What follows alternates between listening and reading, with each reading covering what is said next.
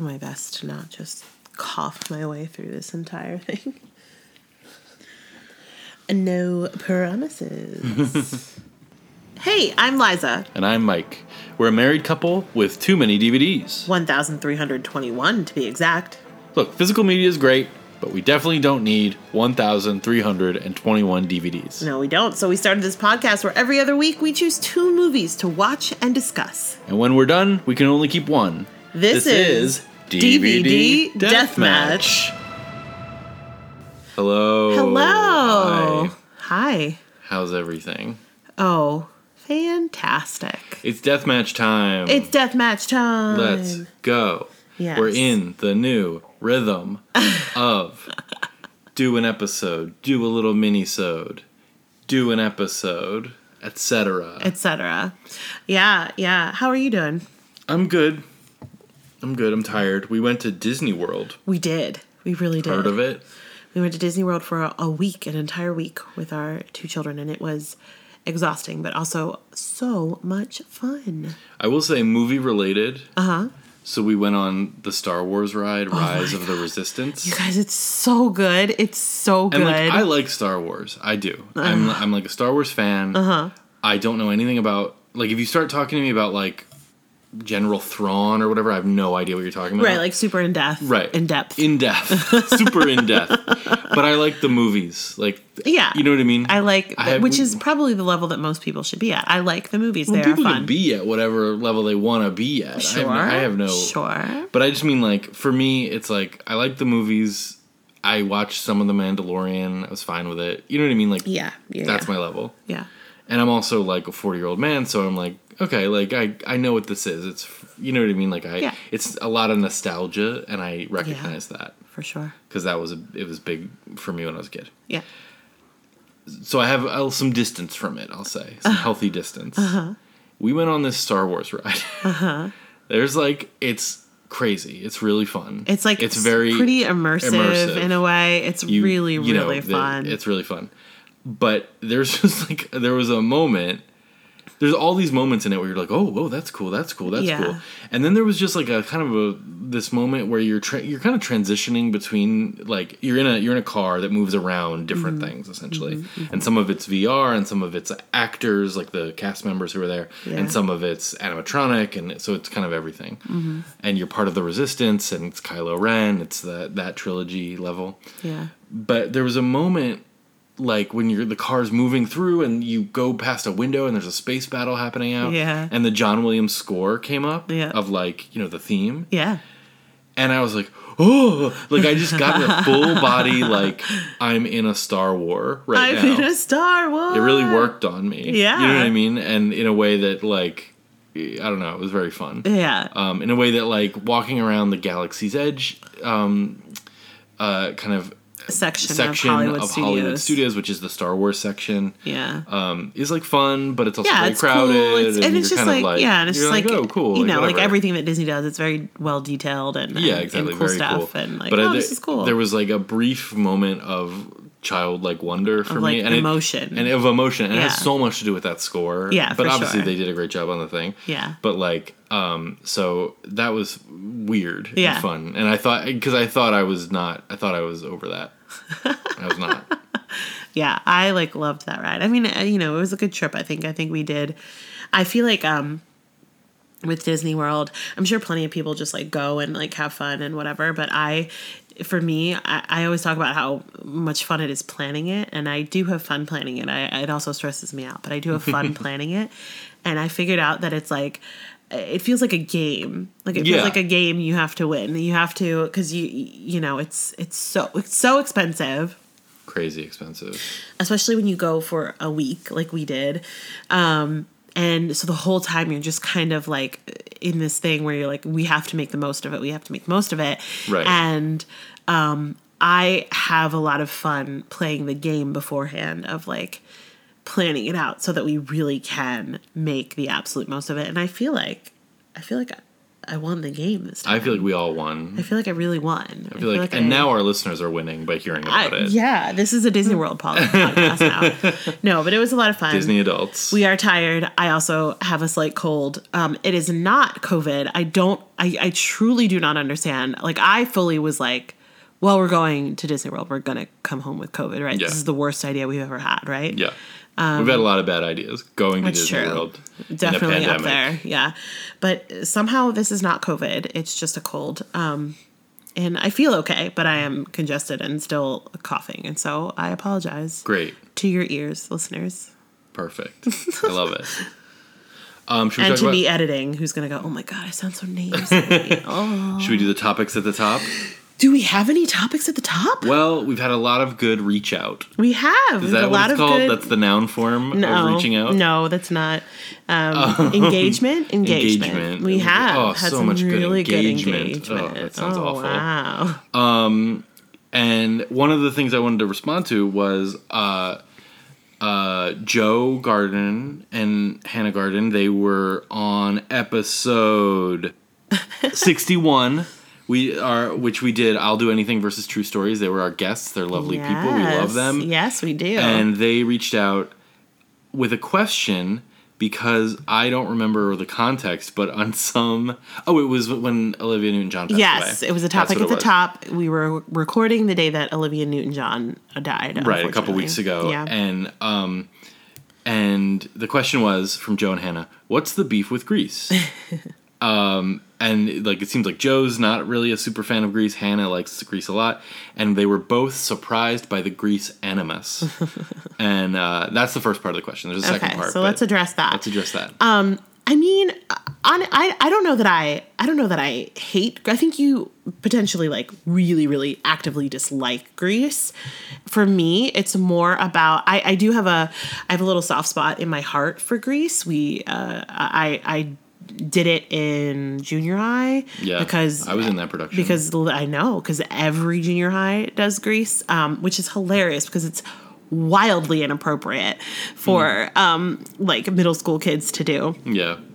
Just some of the language in it is like they have to change it every time. There's a line in Grease Lightning where he said she's a real pussy wagon, which is like, well, no school is going to say that. Right. So like what? But they will do the Summer Lovin' song, which obviously this is like a tired topic, but it's clearly like, you know, all about pressuring a girl to... Right, exactly. Like looking cool in front of your friends by saying that you pressured a girl to like do stuff with you.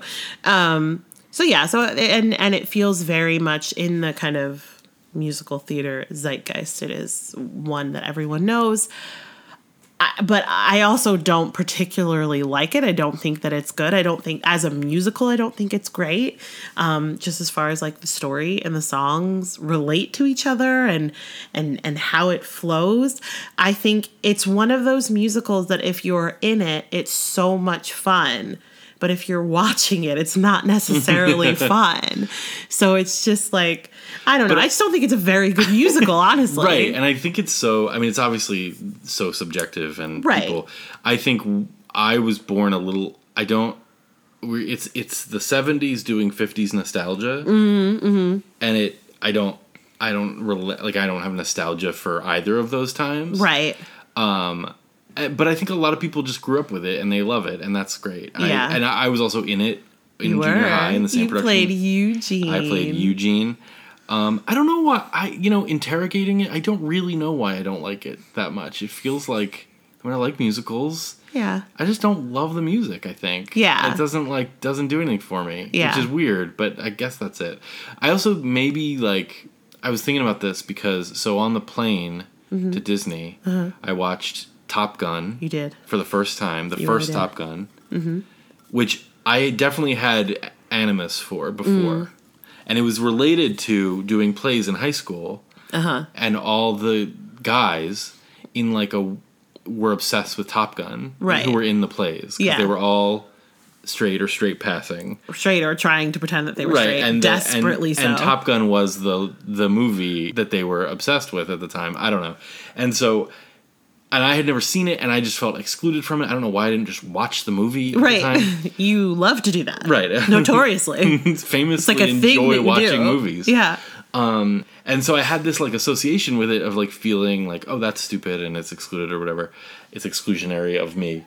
And then I watched it on the plane, and obviously part of this is related to the hype around Top Gun Maverick, which like, everyone's like, oh my God, it's so good. Yeah. It's so good. And I was like, well, I want to watch Top Gun Maverick. I should watch the first one. Mm-hmm. So I watched Top Gun, and I was like, this is pretty fun. You know what I mean? Like, and it's like, the movie is pretty gay in a fun way. And it's like, I liked it a lot. And it's like, if you just like kind of give yourself over to it, super fun, whatever. Yeah. And then I watched Top Gun Maverick, and I was like, this is fine and good. And I feel like maybe that would happen with Grease if I like watched it now and kind of just was like, do you actually care about this or like this or hate this? Right, exactly. Like, I think it's probably too strong to say that either one of us hates it, but it's just like not a favorite. It's always been like a Grease thing for me, and then I'm like, why though? Why though? Olivia Newton-John's great. John Travolta's great. Yeah. I just think I don't like the music, but I'm thinking about it. I'm like, well, again, I hold firm on if you're in the show, it's so much fun, and if you're watching it, it's not quite as fun. But well, I want to thank Joe and Hannah for allowing us to allowing me to interrogate this and dive into high school Mikey feeling excluded by Top Gun. By Top Gun. What? Yeah, what does this have to do with anything? There's more to that question. There is. What does Liza think of Bob Fosse? What a question. Yeah, right. I mean, again, I'm a musical theater nerd. I studied theater. I unabashedly love musical theater. Bob Fosse is, potentially a god in that world. I also weirdly, I am not a dancer. I have never been a dancer, but I feel like I was a dancer in a past life. I really love dance. I love dance, but I just can't do it. And I disagree. You can dance. Well, I mean, I can move. Yeah. I can't. I'm not like a dancer though. Like right. I know what you mean, but. And so there's an interesting aspect of it to me, like studying kind of what he did for musical theater and how he changed the game. You know what I mean? He sounds like he might have been kind of a nightmare to work with. And he sounds like he represents a lot of the things that I dislike about musical theater as far as like what an actress is supposed to look like and how she is supposed to be. And I reject a lot of that in general. So I think that he represents a big part of that, but you also cannot deny, what he did for theater and the things that he recreated and just like Sweet Charity and all of that stuff. It's amazing to watch and how different and cool it is and when people really do it well. And actually, one of my professors in theater school worked with Bob Fosse. It was one of their big claims to fame. And she, when I did ragtime with the School of Theater, she picked it was me and the dance captain to do like a special like 16 count dance solo, and I felt very joyful at like being picked. Yeah, like I was Bob like, Fosse what? No, but I just felt very like I was kind of hiding in the background, like hoping she wouldn't yell at me, and she picked me out for something special, which was really nice. So that's great. I still think about it. Right? No, that stuff matters. It's like it's huge. So that's what I think of Bob Fosse. Did that answer that? I hope that answered the question. That's awesome. All right, great question. Keep them coming. Love we had a lot of question. All right, should we get to today's matchup? It's been like 45 minutes. I know. We should probably. It's only been 17 minutes actually, which is not bad for what we usually do at the top of this show. So perfect. Great. Y'all, you'll never believe it. I won't believe it. Not only did we go to Disney World. Yeah. But we also watched 2 movies. We did. Both of them are from 2006, and they are Just My Luck and Little Children. We actually went on the Little Children immersive ride at Disney World. No. That would be bad news bears. Yeah. Listen, let's kick it off with Just My Luck. as I said, from 2006, directed by Donald Petrie. And our IMDb summary is Manhattanite Ashley is known to many as the luckiest woman around. After a chance encounter with a down-and-out young man, however, she realizes that she swapped her fortune for his. That's not so bad. That's pretty succinct and correct. Great. I love that the young man does not get a name. No.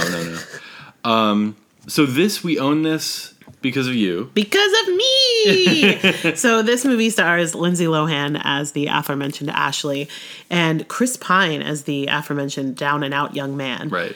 Is this the first thing you remember Chris Pine in? This is my introduction to Chris Pine, baby. And it's the last thing I remember Lindsay Lohan in. So. Well, I think it is the last thing she was in. We'll get into it. But yeah, this was my intro to Chris Pine. And he literally just stole my little heart because he's just doing exactly what I love of just this like adorable little thing. And he's also very pretty and very sweet in this movie. And it's lovely and I love it. And that's definitely why we own it. It's definitely why. So it's like the Chris Evans role in the Nanny Diaries. Episode 54. Check it out. Oh my God. But it's like the same kind of thing where you were introduced to that kind of love interest in a rom-com. And he's now, doing the superhero franchise stuff, but very, very sexy. Yeah, I think I said this when it got picked last time, that this is a very specific time in my life. Yeah. And what I meant by that was, because there's movies, we've talked about this. There are movies where it's like, you think of them or you watch them or you see an actor from it. It's like, oh, it's like a scent memory almost. Totally. This movie for me is we're living in LA. We live right after college. Right after college. We're already living Miracle Mile. Okay. Which is right down the street from the Grove. The Grove. Thank you. I was like, what is it called? Oh my God. And it's an outdoor mall. Yes, this outdoor mall that has a movie theater in it. You were working like overnight, essentially. Right. And I was just like by myself. So what I would do, this movie came out, I think I saw it 3 or 4 times because I would walk to the Grove. I would get a crepe because there was a crepe place in that little like food market area. Yeah. And then I would go see Just My Luck. And I did that like 3 or 4 times. Yeah. That's probably when I was working at like 9 o'clock at night. Post-production assistant. Exactly. You wouldn't get home until 2 or 3. Right. And I was like, well, what? I didn't have any friends because we just moved to LA. Right.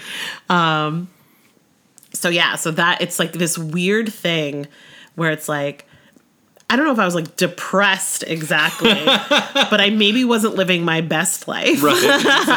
And I was just kind of like, like young and like auditioning for stuff in LA, which is a nightmare. And right.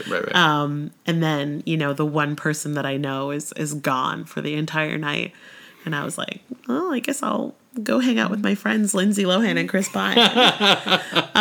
Cool, fun. Yeah. Fun vibes. Fun vibes. So I had never seen this before. I knew what it was from just knowing about it, but also that you had seen it a bunch of times. Right. Lindsay Lohan, it's like a very traditional rom-com in the setup. Yes. The high concept rom-com. So she's super lucky. She is a young woman. She lives in Manhattan. She works in PR. Mm-hmm. And she's like known to be like, she's always like finding money or always gets a cab or whatever. Right. Like she walks out and it stops raining. Right. Exactly. And exactly. Like she's just super, super lucky. Right. The movie sets up that she's got luck. That's what she's got. Yeah. And then she crosses paths eventually. It takes a while. It does take a minute. With Chris Pine, who's like unlucky. Yeah. And then they actively switch. Unlucky. Right. And they switch and he starts to get really lucky. And he's a music manager for this band called McFly. Which is they get an introducing credit in the credits. It says, and introducing McFly, and then the whole movie revolves around McFly. Like right. Yeah. Like, so, and I think McFly was really big. They're a UK band. Yeah. I think they were at the time already really big in the UK. And it was and like, not so much in the yeah. US.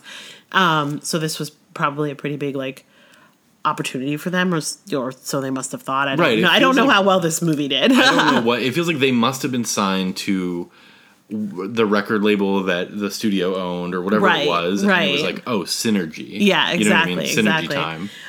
Although I will say, I feel like the band members, like, because they have a bunch of scenes in it. Yeah.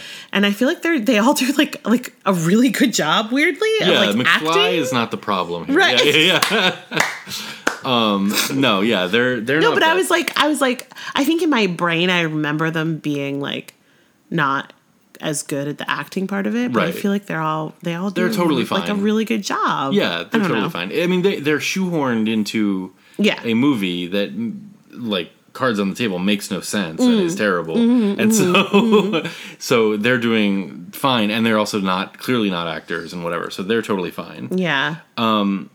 This is like Lindsay Lohan after Mean Girls. So, Oh, okay. are we going to get into Lindsay Lohan? Are we going to talk some tea? We've done her on Mean Girls and stuff. I know, but so yes, this is Lindsay Lohan after Mean Girls. This is supposed to be her launch into like adult. Right, I'm an adult now. Yeah. Yeah. And I would say she still reads too young for this role, I think. For sure. But that As, like, could be, because right. this is the note I had about Lindsay Lohan. Because I like her. I think Yeah. Mean Girls, she's like great. Yeah, like, I think she's wonderful. We talked about it on Mean Girls, like that episode that we did. She was an incredible talent, and she might still be. I have no idea. Well, I wrote, Lindsay is like not good, but you see the potential there. So it's like the whole time I'm watching it, I'm like, she's not good in this. Like she is actively not good in this. Yeah. And whereas, Mean Girls, Parent Trap, all that stuff before, she was really good, And I was like, what? And then I'm looking at the trivia and I was like, oh, she was on cocaine. Oh. This is according to IMDb trivia. I obviously do not know Lindsay Lohan. Right. And Allegedly, I am not allegedly. actually trying to talk shit about Lindsay Lohan. Right. But we have no investment in talking shit about Lindsay right. Lohan. But all of the rumors surrounding this are, including her father at some point, who sounds like he's not a great dude, but at some point said this was the first time that she OD'd on cocaine, that she was like heavily using drugs, that she was a nightmare on set. She like wouldn't show up. The other actors would be rehearsing a scene. She would walk up, like not, be sitting back, not rehearsing, walk up to do the scene and not know any of her lines, so they had to do a million takes. Right. She was apparently out partying a ton with that other actress, Samara Armstrong from the OC, who we don't like. Yeah. But yeah, so it sounds like this was a really rough time for her. Rough time. And I don't and know you can tell, I think. Yeah, I just don't. It's just not. Doesn't feel present and doesn't feel like she's good in this. You know what I mean? It's not. And it's a rom-com. It's a dumb rom-com, but right. But Chris Pine is doing an amazing job in this stupid rom-com. He's going for it. Like he really is. Yeah. But again, it's like even with all that, I mean, so obviously, if your lead actor is kind of. If all that's true, I have no idea what the problem is. Like with the movie, absolutely. But the movie did not work, and I went in with an open heart, as I always do. Okay, you don't have to justify it. It's a bad movie. It's okay. It's not good. Okay, and I have no idea if we're gonna get like the documentary in 10 years about Lindsay Lohan and how we were all unfair to her and all that stuff. Again, it's gonna be one of those where I'm like, I wasn't unfair to her. I was fine. I know. Because we talked about it with Britney Spears and everything. I know. There's that whole like. Well, and I genuinely do feel for Lindsay Lohan. It seems like she had a rough time, a rough go. Of course. And Of course, I like whatever, but it's also like in her, the way they style her, the way they like her makeup, her hair, like she looks unnatural. Right. You know what I mean? Some of that is 2006. To be fair, that's what I'm saying. It's not her. I'm saying it's not her. Yeah. I'm saying like. It looks like they're trying to age her up and like make her into Anne Margaret or whatever it is. And right. she's still a kid. Yeah. You know what I mean? She still reads as a kid. Yeah. In this rom-com where she's like supposed to hook up with Chris Pine, and it's kind of like a big style concept, like a Liar Liar Big, that kind of thing. Yeah. And she just still reads as a high school student to me. Yeah. I think she was 20 maybe, 21. Yeah, maybe. So anyway, they set up that she's super lucky. I can't remember the plot. Like he's trying to get McFly signed with Faison Love's company, and when they switch, he finally connects with him and gets them signed and blah blah blah. And then she's trying to figure out. So the way that they switch luck is that she kisses him at this event that she's organized that he has snuck into to try and get Faison Love's attention. Right. And they dance together and they kiss. But then her luck immediately changes for the worse. Like she ends up in jail. Yeah. And then she realizes, so there's like a fortune teller at this event. Yeah, that's another thing too. I don't know. To it. It's like, I don't know. It's, the big thing is just like, oh, there's the machine, or in Liar Liar, it's just a birthday wish. And then you hear the mechanics of how her luck gets switched with his. And I guess it's just kissing. Yeah, exactly. Also the fortune teller just knows what's going on. Okay, got it. So she finds out that it's kissing, but she doesn't know the guy that she kissed. And what she ends up doing is she knows it was one of the dancers. It was a masquerade ball, by the way. Sorry, everyone. This is all over the place, but she knows it was one of the hired dancers. So there's this whole montage of her getting all the headshots of the hired dancers and going and kissing all of them, which is really weird and awkward. Like whole thing. She's walking up to random people, not random, but finding them. And kissing. And it's like, the thing that makes it awkward for me anyway, is that with like half of them, she's doing the weird like fake out kiss where it looks like you're holding their face, but you're kissing your hand. Yeah. It's very weird. And it's like, you're not fooling anyone. I don't understand what happened here. Like why? Anyway.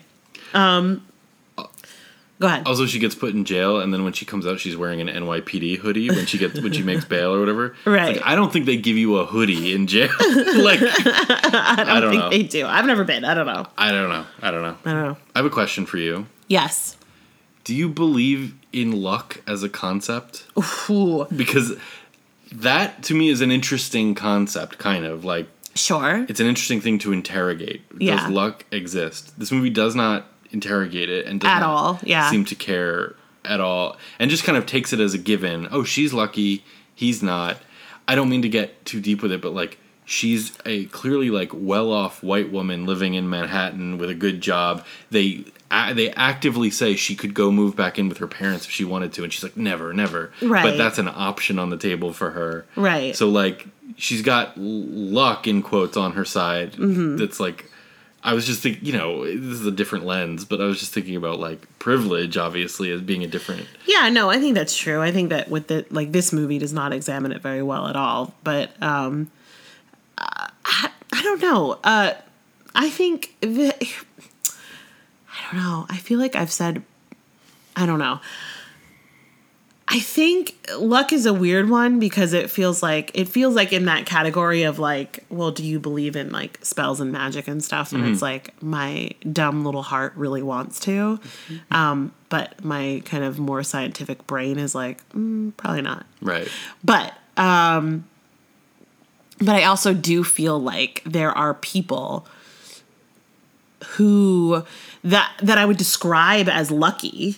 Yeah. Now, I think a lot of those people, probably what I'm actually seeing is privilege, but some of it is also just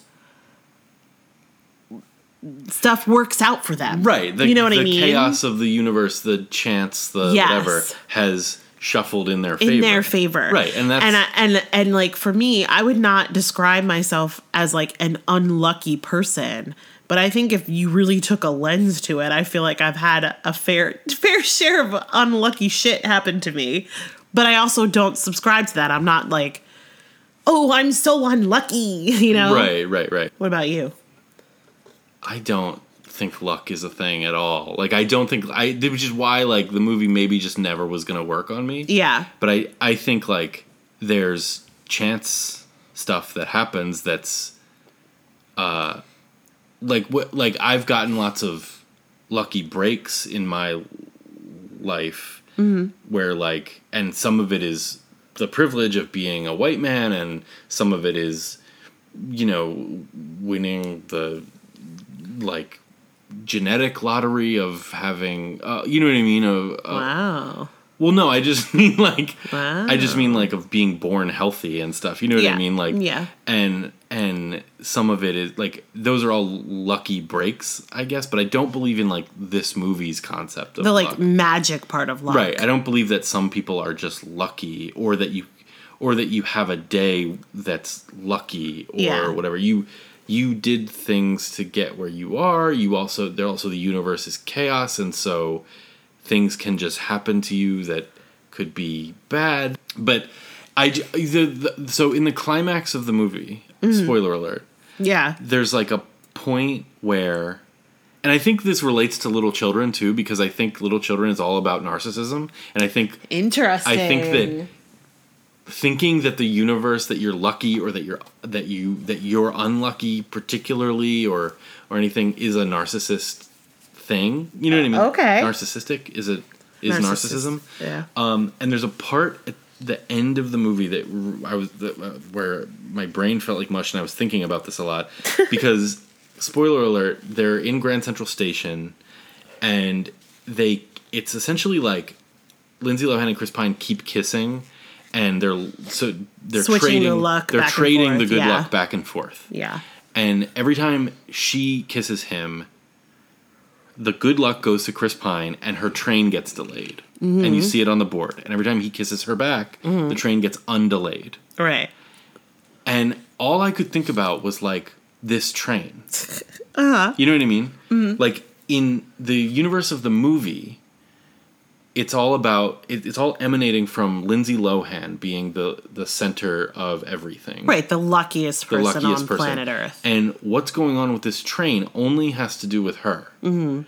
But for the people on the train, wherever it is, they have no fucking idea that the reason that they keep stopping and then starting again, and then stopping and then starting again. You think they're stopping and starting again. Or it was weird because I was like, what is happening with this train? Right. I was thinking too hard about the movie. Yeah. And I was like, what is happening with this train where it keeps getting delayed and undelayed and delayed and undelayed? Mm-hmm. You know what I mean? Mm-hmm. And so I was like, it doesn't have to be stopping, but like, if the train's delayed, I mean, unless it's like, okay. Unless it's a new train that's like starting its journey at that time, which I think at 11 p.m. is unlikely or whatever it was. It was after hours. It's probably coming from somewhere and then starting again. You know what I mean? Yeah. So there's people on it. Is this interesting? No, it is actually interesting because that doesn't occur to me. And that doesn't mean that I'm not thinking about the train, but the way that I interpret it with the delayed, undelayed, is that it's that thing of, I can't think of a single example, obviously, but it's like, it's kind of wrapped up in like fate stuff, right? Where it's like things are going to happen a certain way and you can't necessarily change that, or maybe you can, but so it's not like the train stops and the train goes and the train stops, the train goes, the train stops, the train goes. It's the train pulls into the station and either it's good to head right back out or a piece breaks.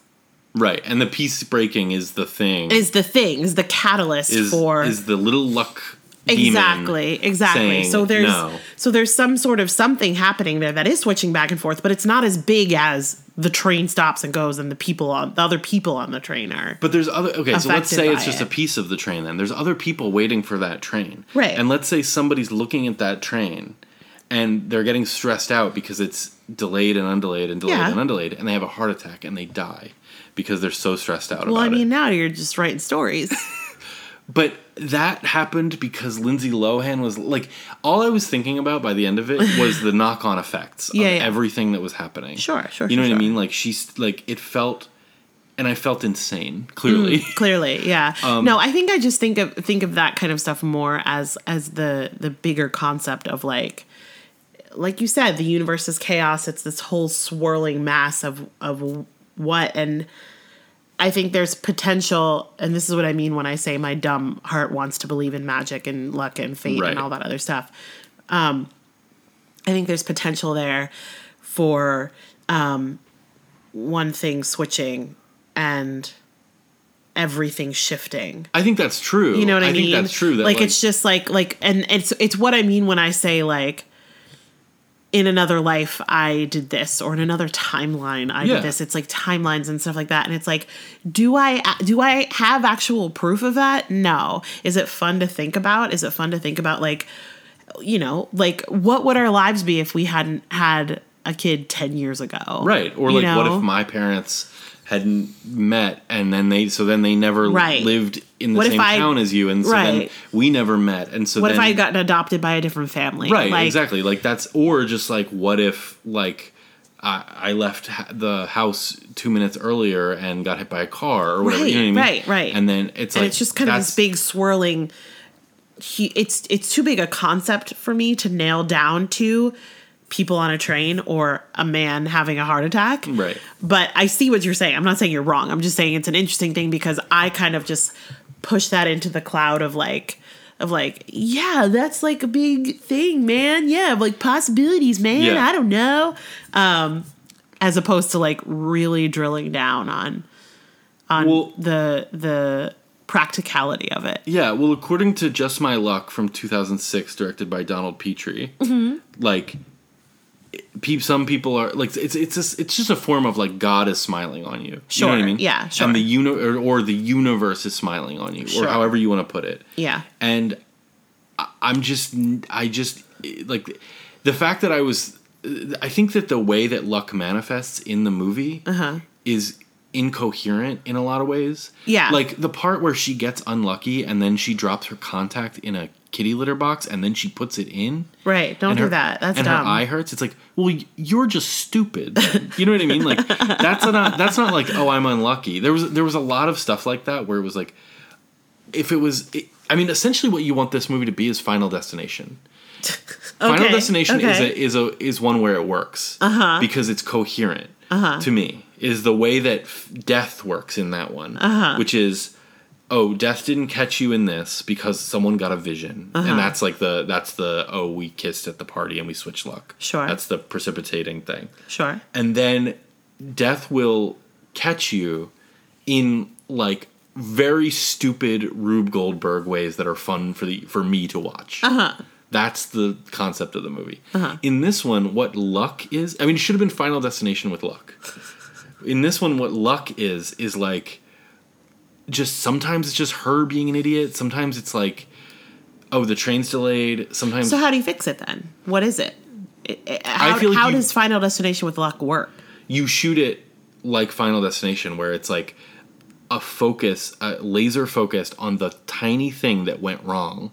Okay. You know what I mean? Instead of just like, sometimes like somebody gets hit by a car, or sometimes, you know what I'm saying? Like sometimes someone says the wrong thing, or some. I don't know what you're saying. Does anybody? Am I saying anything? Is the question. I want to see. I mean, I was thinking way too hard about it by the end. I was like, this doesn't make any sense. Yeah, man. Sorry. No, there's nothing to be sorry about. I agree with you. This is not a good movie. It was really fun to, again, watch Chris Pine and just focus on Chris Pine because he truly is the most adorable thing you've ever seen in this. Yeah. And it's definitely one of those don't think too hard about it movies. Right. It's not good, but it's, you know. Throw on your NYPD hoodie. Yeah. Grab your sidekick. Right, grab your T-Mobile sidekick. They dance. Chris Pine and Lindsay Lohan, that dance scene where they first meet. Yeah. They dance to like a Röyksopp song, which is very 2006 to me. Yeah. And then she's like teaching him how to use a T-Mobile sidekick. Yeah. Which is very 2006. We're going to get into the 2006ness of Little Children. Oh, also. Yeah. Oh, yeah. So this is a very 2006. Yeah. Yeah, I mean, I had one laugh in the movie where I laughed. Okay. It was when she's in a restaurant, she doesn't have any money, and the owner of the restaurant says, "No buy, no sit." And then he points to a sign on the wall that says, "No buy, no sit." Yep. That made me laugh. I don't know. That he would get the sign printed in the broken English. You understand. Yes, I do. Okay, great. Let me see my other notes here. Sorry if there's anything else. We've been talking about it for 40 minutes, so. Yeah. But I feel like we glossed over a lot of what you like about it, or what you like. No, I mean, honestly, honestly, the thing that I like about it is the like rom-comness of it. You know that I love that shit. Is it the best rom-com? No. Is it like fun and dumb? Yes. And again, Chris Pine, I can't say it enough. I think he's great. He is great, man. He's so great. Like he's like incredible. He's like hot and whatever.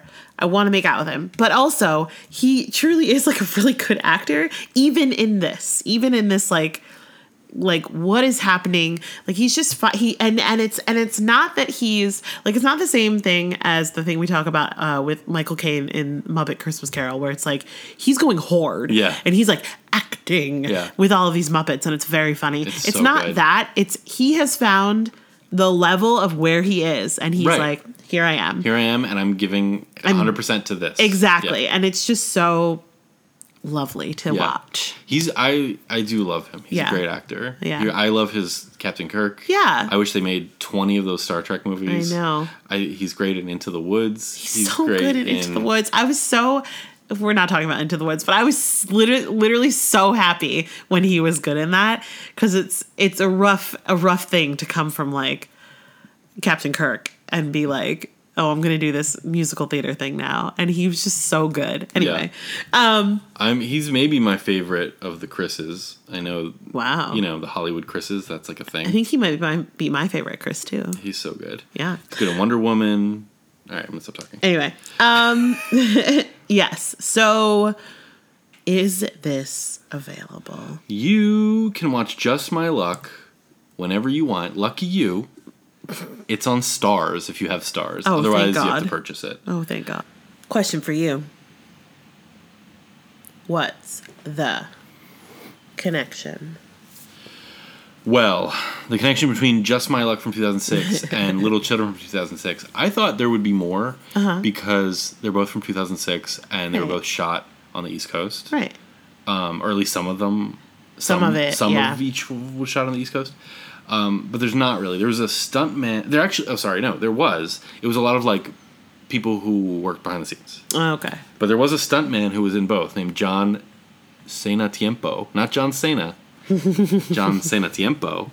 He worked on both films. He was a stunt driver for Little Children, uncredited stunt driver. He said. Oh. But it's on IMDb. But interesting here, Patrick Wilson starred in a 2014 movie called Stretch. Okay. And he appeared with Chris Pine in the movie. Chris Pine is uncredited in that movie, even though he has a major role in it.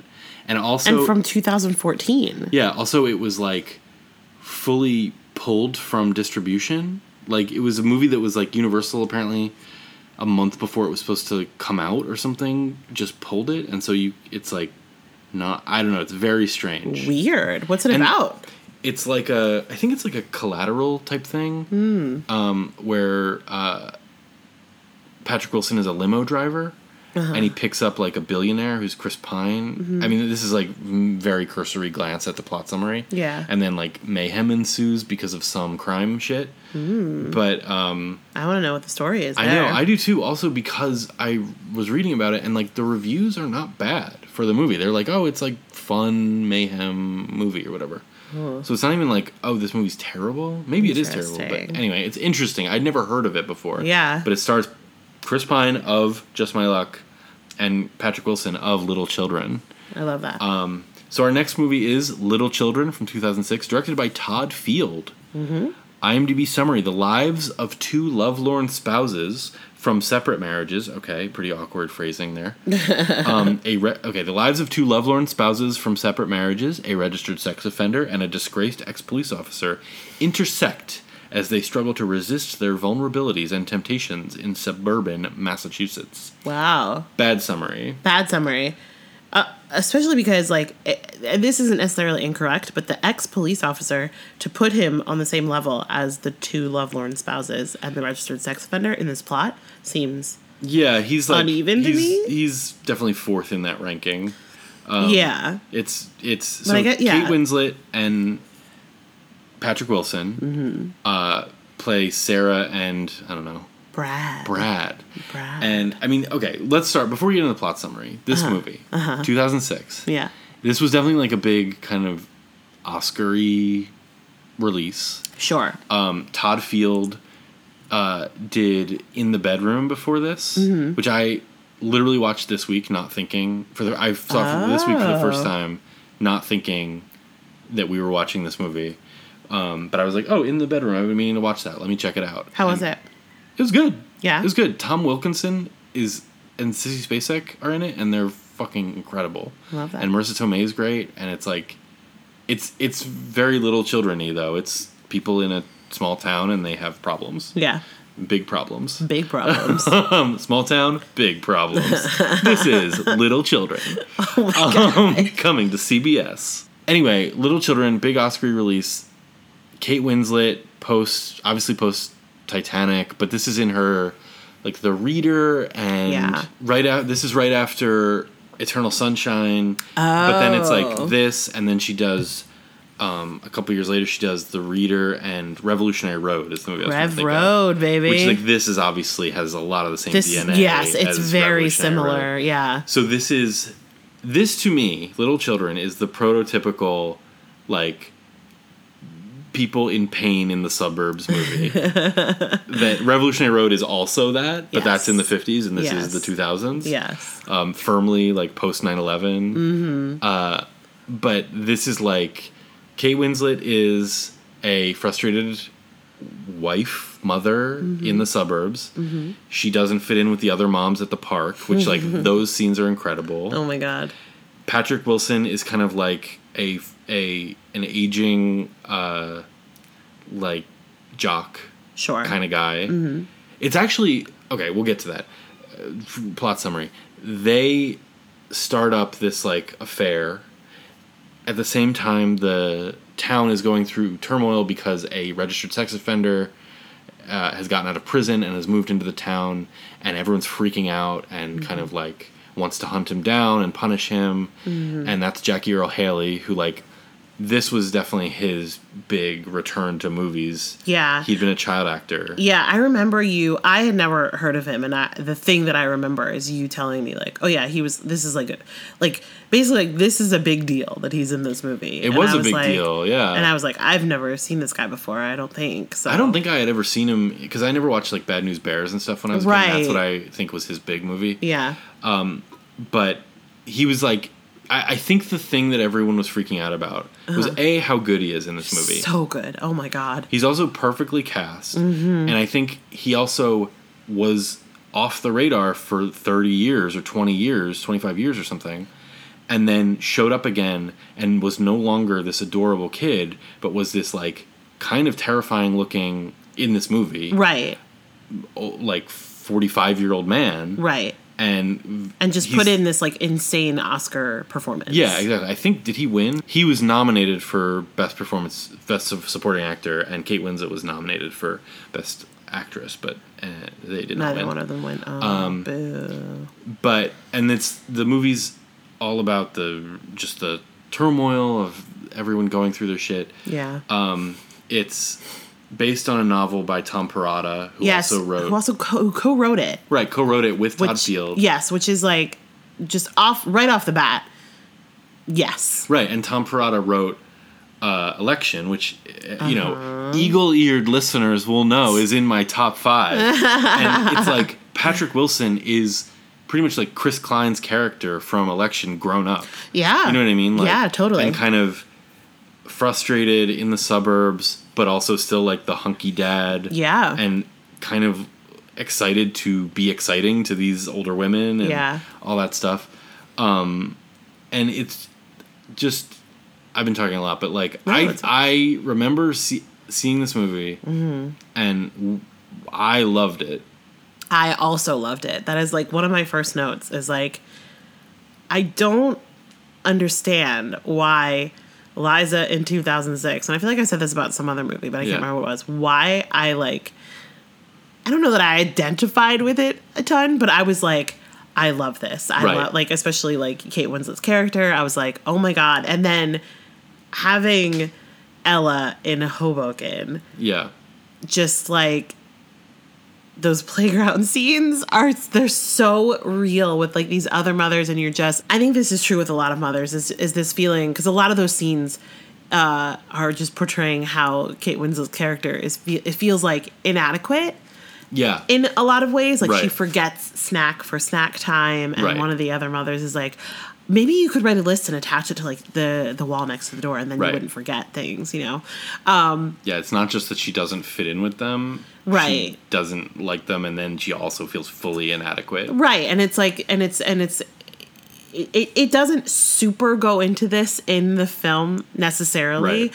but it is this like very relatable kind of commentary on, especially in this day and age, like a lot of people have kids and then their kids become their entire lives. Yeah. And it seems like, you know, like Instagram moms and you're super mom and you do everything and blah, blah, blah. And I just remember feeling wholly inadequate and like I was doing everything wrong and I was not, you know what I mean? Right. And kind of being on the younger side and just... Yeah. It was just very identifiable, like, with Ella in Hoboken and going to the parks. Oldest, yeah. Right. And But I don't know why in 2006 I was like, I get this. Well, I think because it's a solid movie. Yeah, like, I think it's so like good. You don't need to have small children in a status obsessed suburb, which we currently do and yes. did then have for a while now. Yeah. To get it. I mean, it's like, because that's the strength of the acting and stuff. And I think maybe it was like, it was really funny this time watching it. Like, the movie's funny. Yeah. And there was a lot of funny stuff in it that I think maybe I didn't relate to as comedy before. Mm-hmm. But so that first, the scenes in the park are like burned in my brain. So you know what I good. mean? Yeah. Where Kate Winslet is with these other mothers. She's feeling inadequate. The mothers are gossiping. Mm-hmm. They're watching their kids. Mm-hmm. And then Brad shows up and they all start, ooh, Brad, he's like, they call him the prom king, yeah. And then, you know, there's like a funny moment where the other mothers kind of dare Kate Winslet to go talk to him. She goes and talks to him, and then she like, oh, you know what would be funny if you hugged me? Yeah. And then they hug, and then, you know, it'd be really funny, and then they kiss. Yeah. And like, I was on the edge of my seat and laughing out loud this time at that moment. It's so good. And Kate Winslet and Patrick Wilson are so good.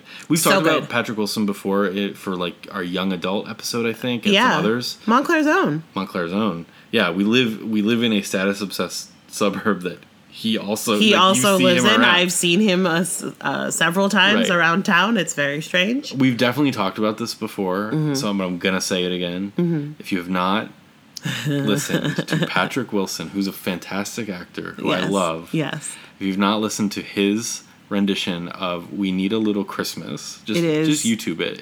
It's the best. It's so good. It's so high energy. It's so joyful. It's my favorite thing. It's the only way one should sing that song.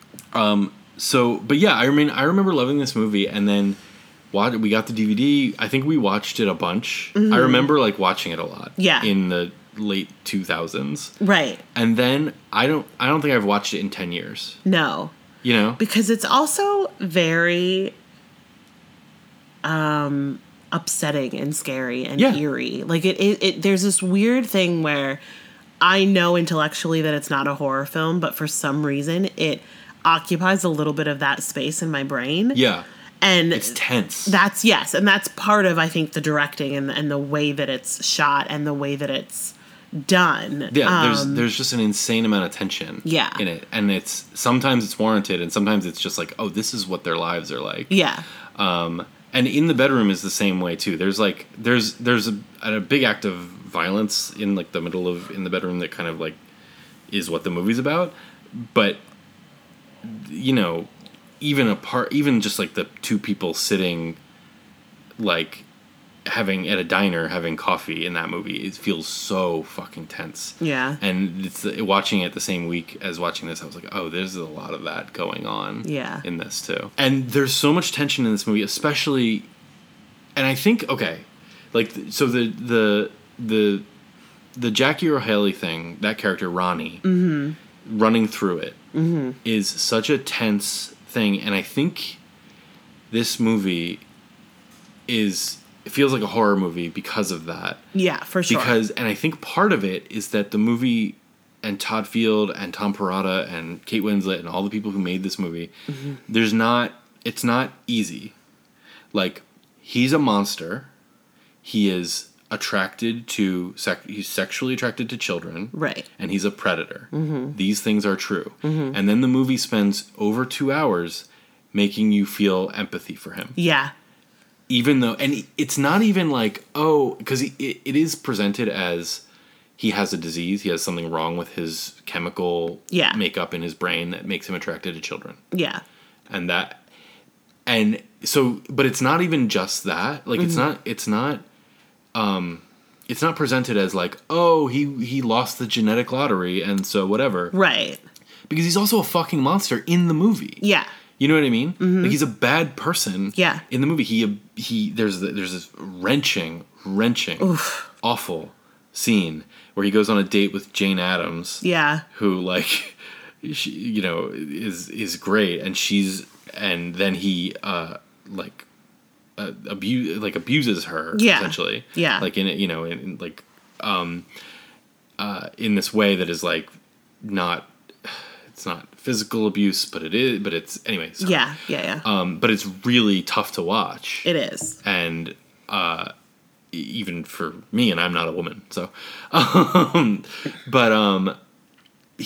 movie is like, yes, he's awful, he's bad, but he's a human being, and he loves his mother and his and it's like really tough in that way, and that's why the movie like. Feels bad. Yeah, it feels bad. Exactly. Exactly. But I love it. Yeah.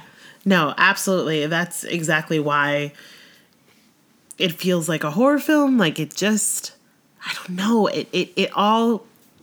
It's definitely one of those movies where everything comes together in this really lovely way.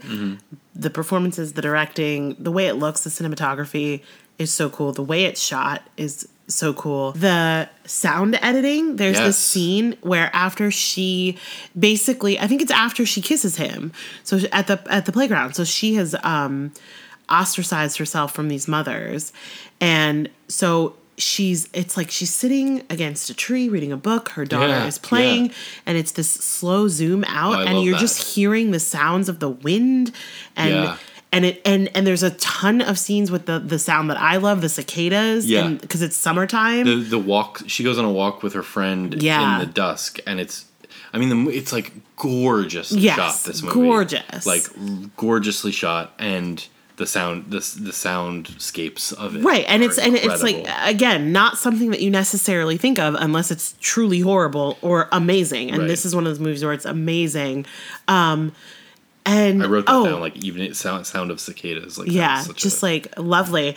And then also, it has like this voiceover narrator thing. We haven't talked about that shouldn't work, but it works so fucking well, and I don't know why. It's the guy. Let me make sure of this, but I think it's the guy who does like Frontline. Yes, it is. Like, because I looked it up. It is. It is. It's this guy Will Lyman. He does Frontline. Yeah, and then he's narrating the lives of these people in this town in Massachusetts, and it's like it almost feels like stupid to say, or this sounds stupider than it is, but it feels like you're watching like a documentary, like these are animals in their natural habitat almost. You know what I mean? But also, it's not. That sounds like dismissive or something, or like a gimmick, right? And it's not a gimmick. But it's not that. And you get in that narration, it makes sense that like I could see them having a meeting where Tom Perrotta is like, I want there to be voiceover because I wrote this book and I worked on the words, and the words are important, and then being like, that's not how movies work, and him being like, well, I'm gonna walk. I'm sure this didn't happen this way. I'm sure it didn't happen. But it feels like, the writer of the book, what a nightmare. He wants to have voiceover with his writing in it. You know what I mean? It's like prose writing in it. Yeah. But it works so well, and it's so really fun. It does. There are parts that are so funny. There's this one line where he's narrating how Brad is comparing Sarah to his wife. And And he has this line where he says that Sarah has brows thicker than Brad felt necessary. Yeah. And it's just the funniest thing ever. It's so good. It's so good. It's so good. Yeah, I mean, so that's all great. I agree with you, just the craft of the movie. And Todd Field, who listeners will remember we talked about him because he's in Eyes Wide Shut as the piano player in the club. Oh, yes, I forgot. He's that guy. He made In the Bedroom. I'm sure there's stuff I'm forgetting here. He made In the Bedroom, then that got nominated for a bunch of stuff. Then he made this. This got nominated for stuff. And he hasn't made anything since then. I know. And he has a new movie coming out this year. Oh, he does? Yeah, with Cate Blanchett, I think. Oh. And it's supposed to be great. It's called Tar. Oh, my God. T-A with an accent, R. I don't know. It's about a... Tar. But I can't wait because, it's been, over 15 years since this movie. So what... Oh, that's great. That's exciting. We should talk about Larry also, who's played by Noah Emmerich. Yeah. Who's Noah Emmerich is so good in this movie. He is. I first got to know him we're pals. I feel like I am because I got to know him as the friend in the Truman Show.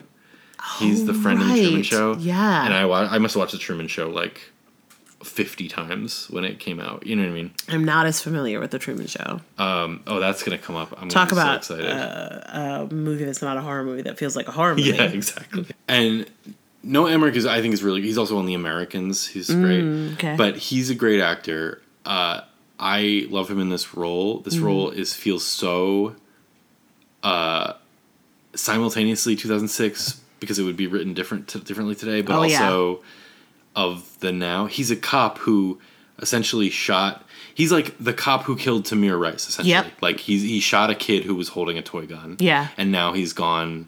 He's full of cop energy, and but with nowhere to put it, and is a violent, deranged person. Yeah, specifically against the Ronnie character. Right. He's I can still be useful by harassing this sex offender who's let out of jail or whatever. Yeah. And so he harasses him and his mother and forms a group to kind of just harass this guy. Mm-hmm. And it's just an interesting character to have to see in a movie. And I think if I have a criticism of this movie, it's that, and not just for his character, but for almost all the characters, it's the ending feels too easy for everybody. Yeah. You know what I mean? Yeah. Should we spoil it? Should we? We'll spoil it. I'll put a little skip ahead here if Okay. you don't want little children spoiled, because this is one of those movies that we're going to tell you to go and watch. You need to go watch Little Children. For I sure, love if you it. haven't I seen really it. do. Yeah. I think the craft of it and it's so fun and the acting is so good. Hello. If you don't want Little Children spoiled for you, go ahead and skip forward about 4 minutes to the 106 mark. But spoiler for it is that so essentially it's The Good Girl almost. It's but not as dark as that, because Kate Winslet and Patrick Wilson are going to run away together at the end. Finally, they're going to leave their spouses and run away together.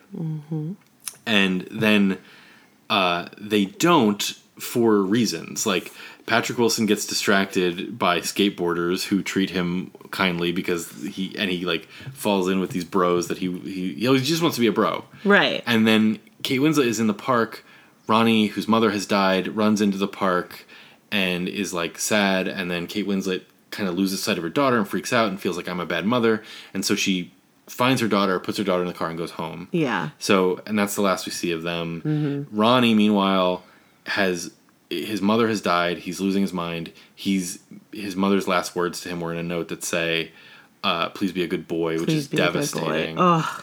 And he castrates himself essentially. Yeah. Yep. Which you don't see, but No. you see the aftermath of in the blood and everything. And Larry, who's the cop, the deranged cop who's been harassing him the whole time, comes to him and before he realizes he's castrated himself says I'm sorry about your mother, and then rushes him to the hospital when he sees what's happened. Right, to try to save his life. So everybody gets the two spouses who've been fucking each other go home to their spouses. Yep. The cop who killed a child, did they ever say it's a black child? I assumed it was, but I don't. I think they do. I think I can't remember exactly what it is, but I remember thinking, oh, are they going to say it's a black kid? Okay. And they do mention something about his skin tone, so I think great. they do. Great. Why great? Well, because like the whole time you're watching it, I'm like, are you going to say this was a black kid? Or are you going to say it? Yeah. But so he gets his redemption arc essentially. Like, yeah. You know what I mean? He kind of like, and Ronnie, like, it's kind of an easy out for him because he castrates himself, and so he's gonna be saved, but he's gonna not. You know what I mean? It's like it feels bad, but it also kind of like puts everyone in their right place in a way that it seems a little too easy, maybe. Yeah, I don't know. I agree. It's easy, but it also feels. I don't know that I agree with the thing I'm saying. You know what I mean? No, I hear what you're saying. I think what saves it in the end is the fact that it is like almost unfinished. Yeah. Because like you can't like do we really believe that Sarah and Brad just never hook up again? I don't know. Do we really believe that like that Larry actually, because maybe he saves Ronnie's life, but the only thing that's going to fix Larry is undoing what he did and getting his job back, which is never going to happen for him. Yeah. So he maybe learned a lesson with Ronnie, but he's not going to change. His wife left him, like, you know what I mean? So it feels unfinished in that way, in a good way. Yeah. But I see what you're saying about, like, it feeling a little too easy at the end. Yeah. Let's rapid fire it. I'll just go through my notes really quickly, right? Yeah, please. Please. Please do it. The sequence where they're at the pool, there's a lot of time spent at the town pool, and then Ronnie, the sex offender, shows up at the pool to go swimming, is like, again, like a horror movie. So tense. Yeah. So scary. You and I were even kind of like disagreeing watching it, whether he is doing that to kind of like get a rise out of everyone, or if he's really, because he says at the end, I just wanted to cool off, but he's like, it's like shot in such a way that's like simultaneously like Jaws, but then also kind of empathetic towards him at the end. It's just very like human and crazy and weird and like and so I love that sequence. I love all the like weird post 9/11 stuff, like talking about the term Homeland Security and what that means. Yeah. And whether Patrick Wilson is going to get a cell phone or not. Yeah. And like, oh, you make documentaries like Michael Moore? You know what I mean? That kind of thing. Yeah. Just like that, dating it is really fun. Yeah. That was kind of... Oh, I also thought for you, I was like, oh, I wonder if you'll bring this up as a disappointment. There's no, like, big fight in it. It's true. You know what I mean? Like, you want... Like, I was watching... Because I was thinking about it because In the Bedroom has a really big fight between Tom Wilkinson and Sissy Spacek. And it's like, you know, the big kind of emotional, like, not violent fight, but just, like, fight. Yeah. And it feels like you want that in this movie. I don't know, but it's, like, not... Yeah, but between who? I don't know. If it was a TV show, and it feels like there's enough plot in here to do a TV show. Yeah. Although I'm glad it's a movie.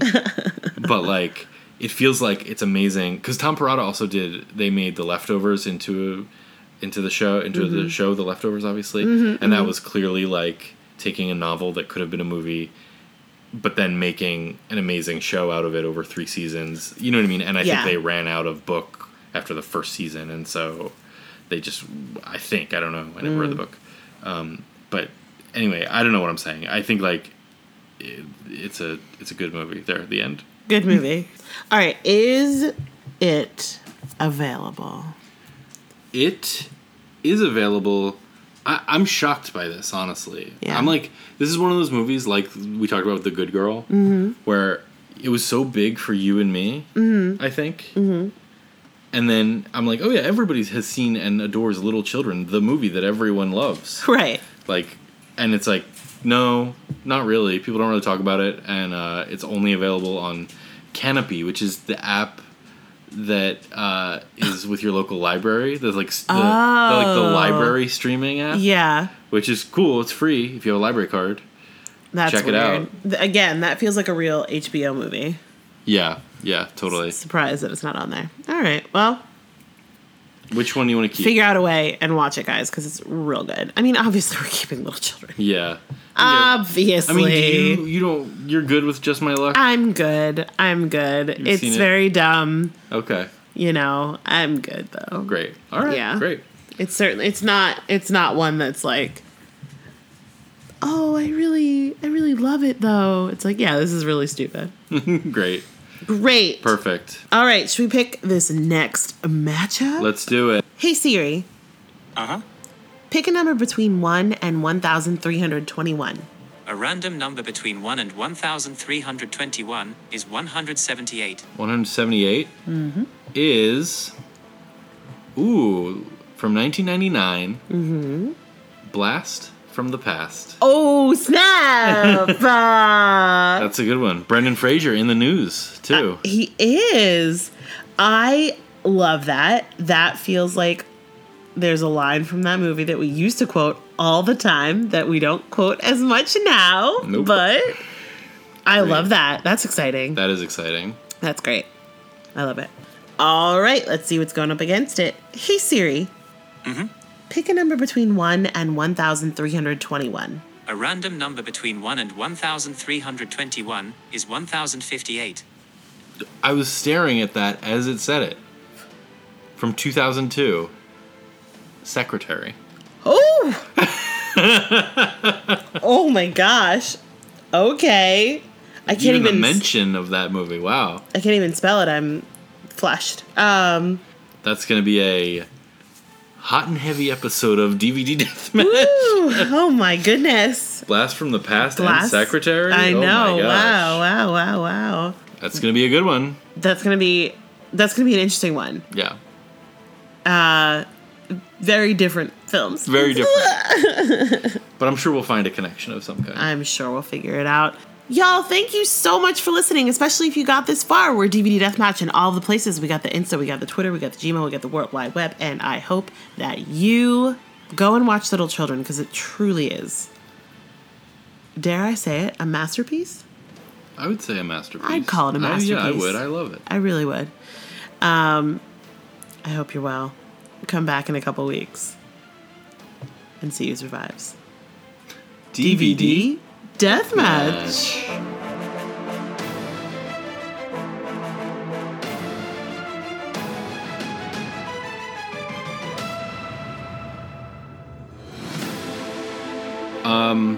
Great. I'm looking at my notes. The last thing I wrote was, just in big letters, there's no such thing as luck. Great. I was mad at the end of it. You were really mad. I was not like, you make it sound like I was like raging around the house. No. You said I wrote in all caps. Yeah. I guess I like how I said I was mad and then you said you were mad and I said, no, I wasn't. Yeah. I love that too. I'm furious. Awesome.